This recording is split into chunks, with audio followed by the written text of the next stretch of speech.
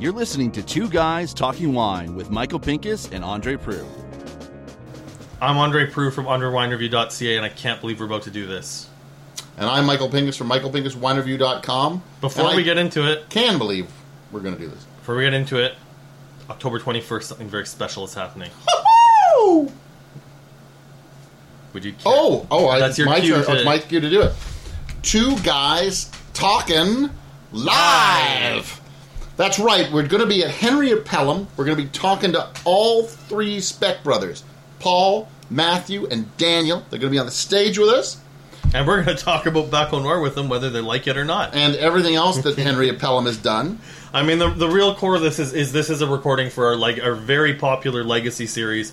If you haven't listened to it, if you go to SoundCloud.com, search for Two Guys Talking Wine. We have all the episodes arranged neatly in a playlist for you to listen to, and this is going to be part of that, and you can be a part of it too. Correct. You're going to be able to ask your own questions. There's going to be a wine tasting involved, and it's going to be at Henry Pelham, October 21st. It'll be right after, most people's tomatoes have gone bad, so if you feel like bringing some fruit to throw at Michael, you can certainly feel free to do that.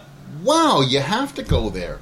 What? I just want to let people know the options available for the interactive part of recording this podcast. Well, it's going to be a great time because there is a wine tasting that's going to happen. Yes. You're going to be able to ask your questions to the Speck brothers. We're going to ask questions of the Speck brothers. I really don't know. Anya, your fiance is going to make some sort of dessert. I'm sure she is. So we'll have a little bit of food there. So I think she's shaking her. She's giving. Why are you looking at me like that? He's the one who said it. There we go. And yet again, we don't get any kind of treat. HenryPelham.com for tickets. That is right. So, Michael, you and I have actually had several discussions about the state of our scoring off the air. Almost every 2 weeks when we go to the Vintages Tasting Panel, we talk about our scores. And it's actually one of the reasons that I enjoy tasting wines with you, because when you're writing on your own, and when I started scoring wine, it was before we started doing this podcast. And if anyone who's known me that is listening to this podcast for a long time can remember, I put the post out, and I debated with myself for nearly a month whether to use points, whether to use stars, whether I even wanted to bother scoring. But the fact of the matter is, I cultivated a little bit of a following. I say that without ego. And I had people asking for scores for me so they could use it to post in their wine shops, promote their wines. Because when push comes to shove, for most people, they like being able to see, oh, this got a 91 point. Oh, this got 4 stars. Oh, this got 4.5 stars. And I'll be honest, as someone who consumes a lot of media, as someone who works in media, when it comes to a movie, or even if it's a CD or an album that I really like, I like to see what scores are. But even reading a really nice, well-put-together write-up, I still look forward to just getting that little piece of information at the bottom, which is a simple score. You can look at a score at the top, at the bottom, somewhere that you can see. And I went to scoring 5 years, I think, before you did, obviously, doing it a little bit longer. And I also struggled with the score versus the star system. And the reason I did that was because I don't think wine is an essay. It's not something that it's exactly or a test. Yeah. You can't get 93 or 94 or whatever because it's not that finite. I'm telling you a wine is good, it's very good, it's exceptional, it's excellent. I can tell you there how long I think it's going to age for. But then I'm not saying this is 93 and 2 years down the road somebody goes, wow, this is just awful. Well, and you and I, and actually not just you, but a couple of other people, when we discuss the point system, I actually find that system broken because very rarely do you see any scores lower than even 88 published anywhere because you're sending a message. I recall when Gord Stimmel published a review in the Toronto Star for the Foreign Affair Conspiracy that was an 85, which was completely insane, and good on Gord for standing by that review. But that was a wine that everybody else had scored quite high, but that was Gord sending a message about how he felt about that wine. I mean, I think Gord was not a big fan of the Appassimento method too, and that I believe also plays a part in it. But the point being, the point system really doesn't start at 0. No, and the point system starts basically at 80. Even then, I would argue to say it starts at 85 and up, because you will very rarely see a review published below 88 points. Correct. What made me think about this topic was when we were at Cuvée and we spoke with Michael Vaughn and Tony Aspler. And I don't remember if they made that podcast or not, or we unfortunately had to cut that interview. Yeah, the audio quality was not great, but Michael Vaughn said that him and Tony had teamed up because they wanted to put some sanity back into scoring wine. And it got me to think, well, where are my scores from when I started to where I am now? And personally, I can tell you that my scores have gone down, not up. I score a lot more in the 3.5 plus range, and then 4.5. Now that's getting to be a much better wine. Whereas when I first started scoring, I was pretty willy-nilly with the 4.5s. I gave out a few more 5s. I gave out more 4 pluses, 4.5 pluses, and I just noticed that. But to your point about the point system being broken, and you say it starts at 85, I would argue today that the point system seems to be starting at 90. I would agree with that. I think there are a lot of writers that you're seeing a lot of really high scores between 90 and 100, and it does raise your eyebrow as to whether or not you're doing a service to the consumer when you're scoring a wine high. And I mean, I'm really fortunate to have had the opportunity to be a judge on the Ontario Wine Awards, to work and taste with Tony and to taste with you. And I'll be honest, you've put my feet to the flames a few times. It's just like, you really think that wine deserves that score? And you've questioned me whether or not. And I've been pretty good at being able to stand by my scores. But I always have in the back of my mind, and I'm lucky to have been mentored along by quite a few other writers in the city, to not score a wine high for the sake of scoring it, even if it's something that I really love, to be a little bit objective in being able to compare it to wines from a similar vintage, region, varietal. I mean, there's all sorts of... There is a way to objectively score a wine in terms of how it's made. And I guess what I think bothers me when I look at some of these scores, and I know that you know, you primarily, although you are starting to branch out, are primarily Ontario-based. Would you still agree with that statement? Yes. So when you score a wine, say 4.5 or 5 stars, you are mostly comparing Ontario. I know you taste wines from around the world, but your general scoring comes reference from... is Ontario. Yeah, I'd agree with that. So... but then I look at other scores from some other writers, and I'm looking at them, and I know they taste wines from all over the world, and they give something, let's say, a 95 or a 96, and I tasted a wine, and I know you've tasted the same wine, and we've gone, really, like, you would compare that wine to a great champagne. I'm talking about a sparkling wine that we saw that somebody gave a 95 to, and we're like, you would give that a 95, and let's say you would give a Piper Heidsieck a 93, and you're thinking that wine is better than... Like, you've got to put it on a global scale. I mean, that's it. I mean, if anything, like the advice that I've been given with terms to scoring, and the reason I rack my brain about it, I've been really fortunate in that with the travel that I've been able to do. I mean, this is a testament to the quality of the wines of Ontario.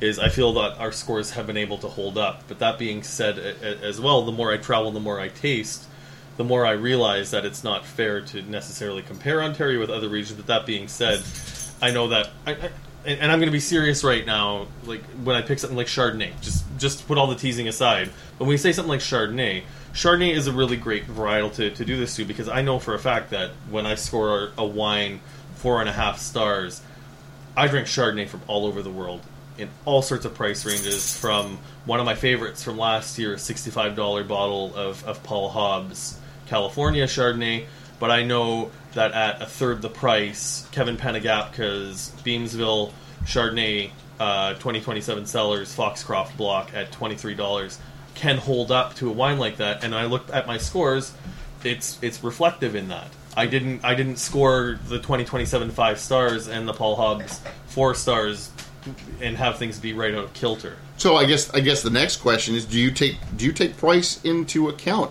I try not to take price into account. I think you have to. I think it's a hard thing not to do, but I think I have to factor in price, and I mean, part of it is with a lifestyle for me, and part of it is with the people who are reading my website and for the outlets that I write for.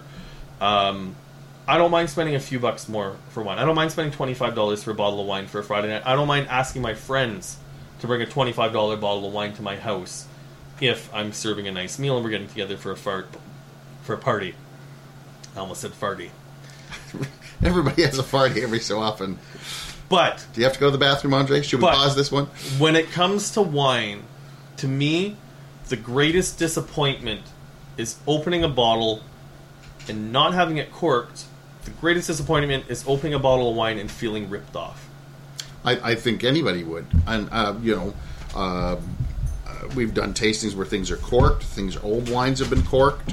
And those podcasts are coming up. But I think the biggest one is the rip-off. And I think the nice part about we get to do is we get to taste a lot of these wines. So the wines that we personally buy, we don't feel ripped off. No. Because we get to taste them, and then we pass that knowledge on to people.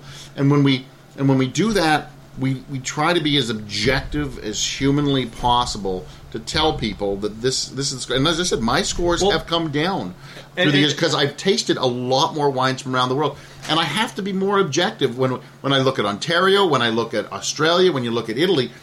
A lot of wines fall for me into that 3.5 plus category. They're good wines, not average. They're good. They're very good. But the exceptional and the excellent wines are few and far between.